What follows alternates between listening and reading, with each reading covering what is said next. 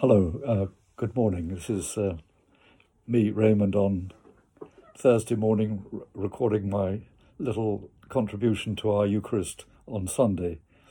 And what I'm going to do is read the readings and make brief comments on them. And that will add up to the ministry of the Word.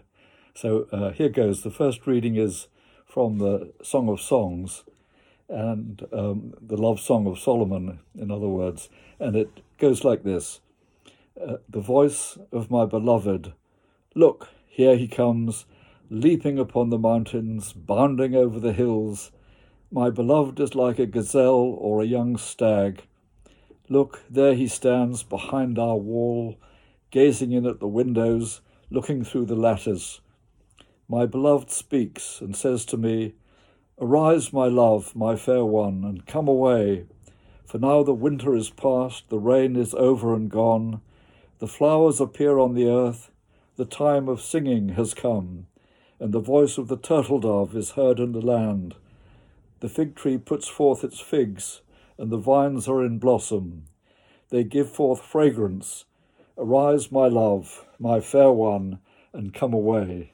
So just a little pause to take in those extraordinarily powerful and rich words.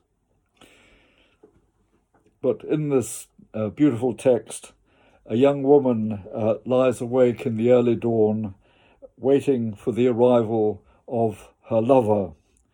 And when he appears at the window, he urges her to come away with him into the countryside, which is now abloom in all the splendours of spring. What is here celebrated, and in the whole of the Song of Songs, is the sheer beauty of human love in all its connotations, both physical and spiritual. For us in lockdown, however, this all risks falling flat. Even with spring just round the corner, there's no way we can come away to any place. Or is there? Perhaps we should reflect that we can flourish just as much in a confined space as in the great outside.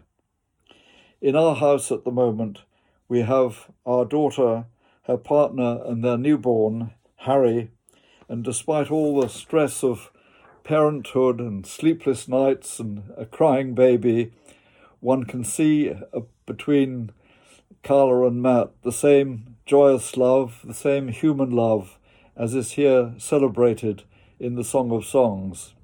So it can all come home to us and not just remain in the text. The next reading is from Psalm 45, verses 1 to 2 and 6 to 9. And there we hear the words, my heart overflows with a goodly theme. I address my verses to the King. My tongue is like the pen of a ready scribe. And then he lets fly. You are the most handsome of men. Grace is poured upon your lips. Therefore God has blessed you forever. Your throne, O God, endures forever and ever. Your royal sceptre is a sceptre of equity. You love righteousness and hate wickedness. Therefore God, your God, has anointed you with the oil of gladness beyond your companions. Your robes are all fragrant with myrrh and aloes and cassia. From ivory palaces, stringed instruments make you glad. Daughters of kings are among your ladies of honour. At your right hand stands the queen in gold of Ophir. Again, wonderful, splendid words evoking the scene of a royal wedding. So we move from a teenage assignation to a royal wedding, and it all starts in these very secular places. But while the physical beauty of the king, the queen and her attendants, their attire, is celebrated in this fulsome kind of way, the basis of the king's rule, as the psalm makes clear, is to be righteousness and justice and the hatred of iniquity. And if we now highlight this one word, righteousness, it's biblical meaning is a proactive reaching out to all who are denied their fair share of the wealth of society. And in the Bible, that refers to widows and orphans, the poor, strangers and slaves. And we could no doubt make a similar list for our own times. But here we learn, in contrast to the earlier reading, that love is social as well as personal. It has to do with inclusive justice and the taking of initiatives to make that justice real. So the psalm poses the question, will this king, who is here celebrated, rule in this way, in justice, righteousness, and in hatred of iniquity? Will this king rule in this way, or any government, our own government, or even ourselves in our little household bubbles? And then the next reading is from the Epistle of James, chapter 1, verses 17 to 27. And this is how it goes. In every generous act of giving, with every perfect gift, is from above, coming down from the Father of lights, with whom there is no variation or change. In fulfillment of his own purpose, he gives birth to us by the word of truth, so that we would become a kind of first fruits of his creatures. You must understand this, my beloved. Let everyone be quick to listen, slow to speak, slow to anger, for your anger does not produce God's righteousness. Therefore rid yourselves of all sordidness and rank growth of wickedness, and welcome with meekness the implanted word that has the power to save your souls. But be doers of the word, and not merely hearers who deceive themselves. For if any are hearers of the word and not doers, they are like those who look at themselves in a mirror. For they look at themselves, and, on going away, immediately forget what they were like. But those who look into the perfect law, the law of liberty, and persevere, being not hearers, but who forget, but doers who act, they will be blessed in their doing. Thus, in Jeremiah,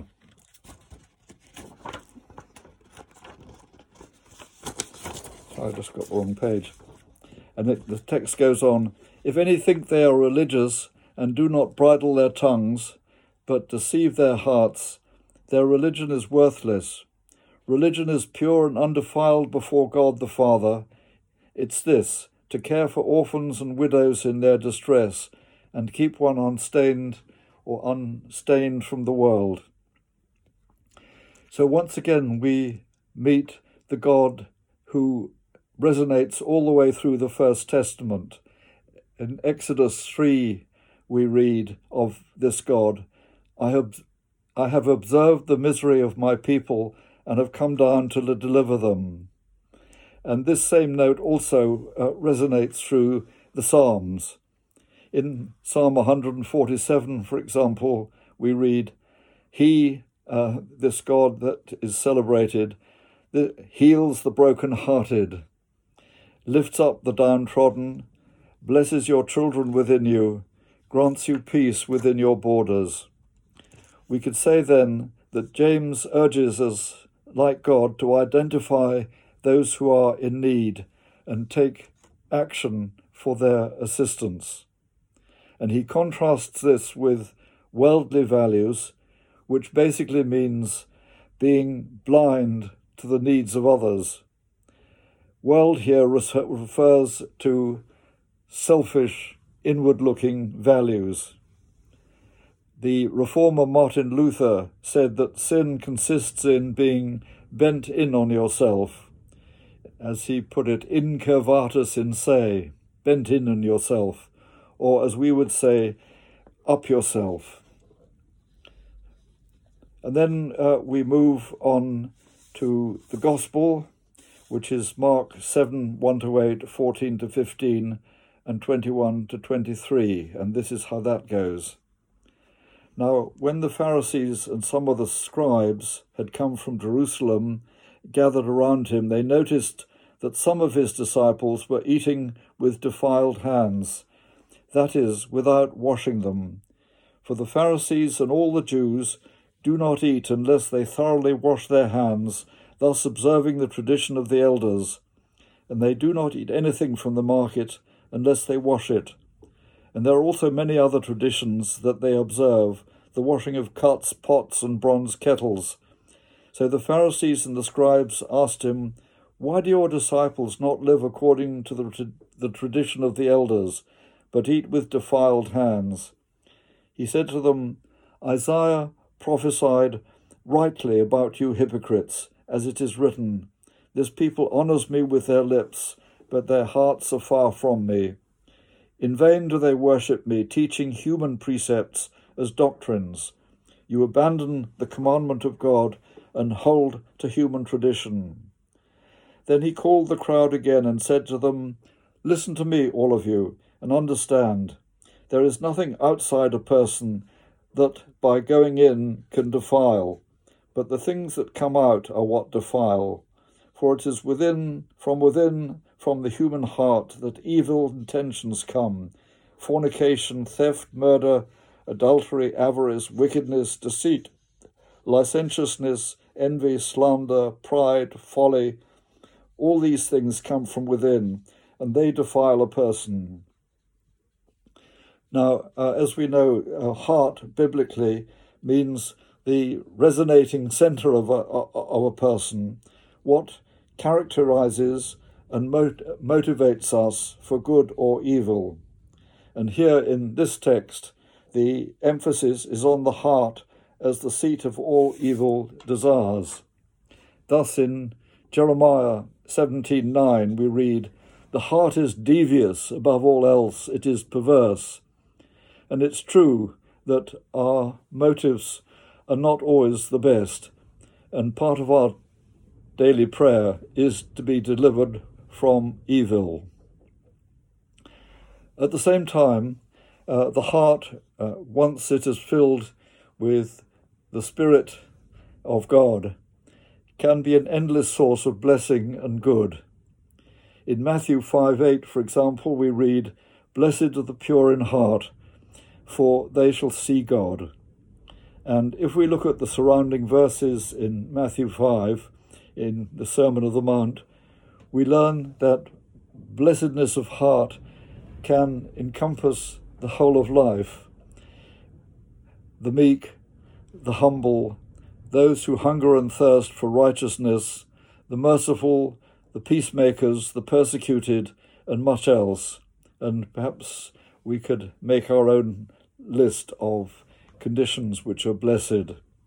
We call such people wholehearted or great-hearted, and we could ask ourselves, as we sit here now in lockdown, whether we are among these wholehearted or great-hearted people and deal with what comes our way day by day and night by night in that spirit. But to get a handle on what this means, here are some words from St. Francis of Assisi, and it's one of his admonitions. He says this, "Lord, make us to walk in your way. Where there is love and wisdom, there is neither fear nor ignorance. Where there is patience and humility, there is neither anger nor disturbance. Where there is poverty with joy, there is neither greed nor avarice. Where there is peace and contemplation, there is neither anxiety nor restlessness. Where there is fear of God to guard the dwelling, there no enemy can enter. Where there is mercy and discernment, there is neither excess nor hardness of heart. And this we know through your Son, Jesus Christ, our Lord." So these words of St. Francis can give us plenty to reflect on, as indeed all of today's readings, and hopefully my little commentaries on them. so that then our days in lockdown unfold in that spirit, which is wholehearted, wholesome and good. Let us this morning receive the blessing and the encouragement of God. And may the Lord bless you and keep you. The Lord make his face to shine upon you and be gracious to you. The Lord lift up his countenance upon you and give you peace. And these words can perhaps help us in the coming days as we grapple with long lockdown, which may extend a little longer than we'd like it to. So blessings, everybody, and hope to see you all soon when this lockdown ends.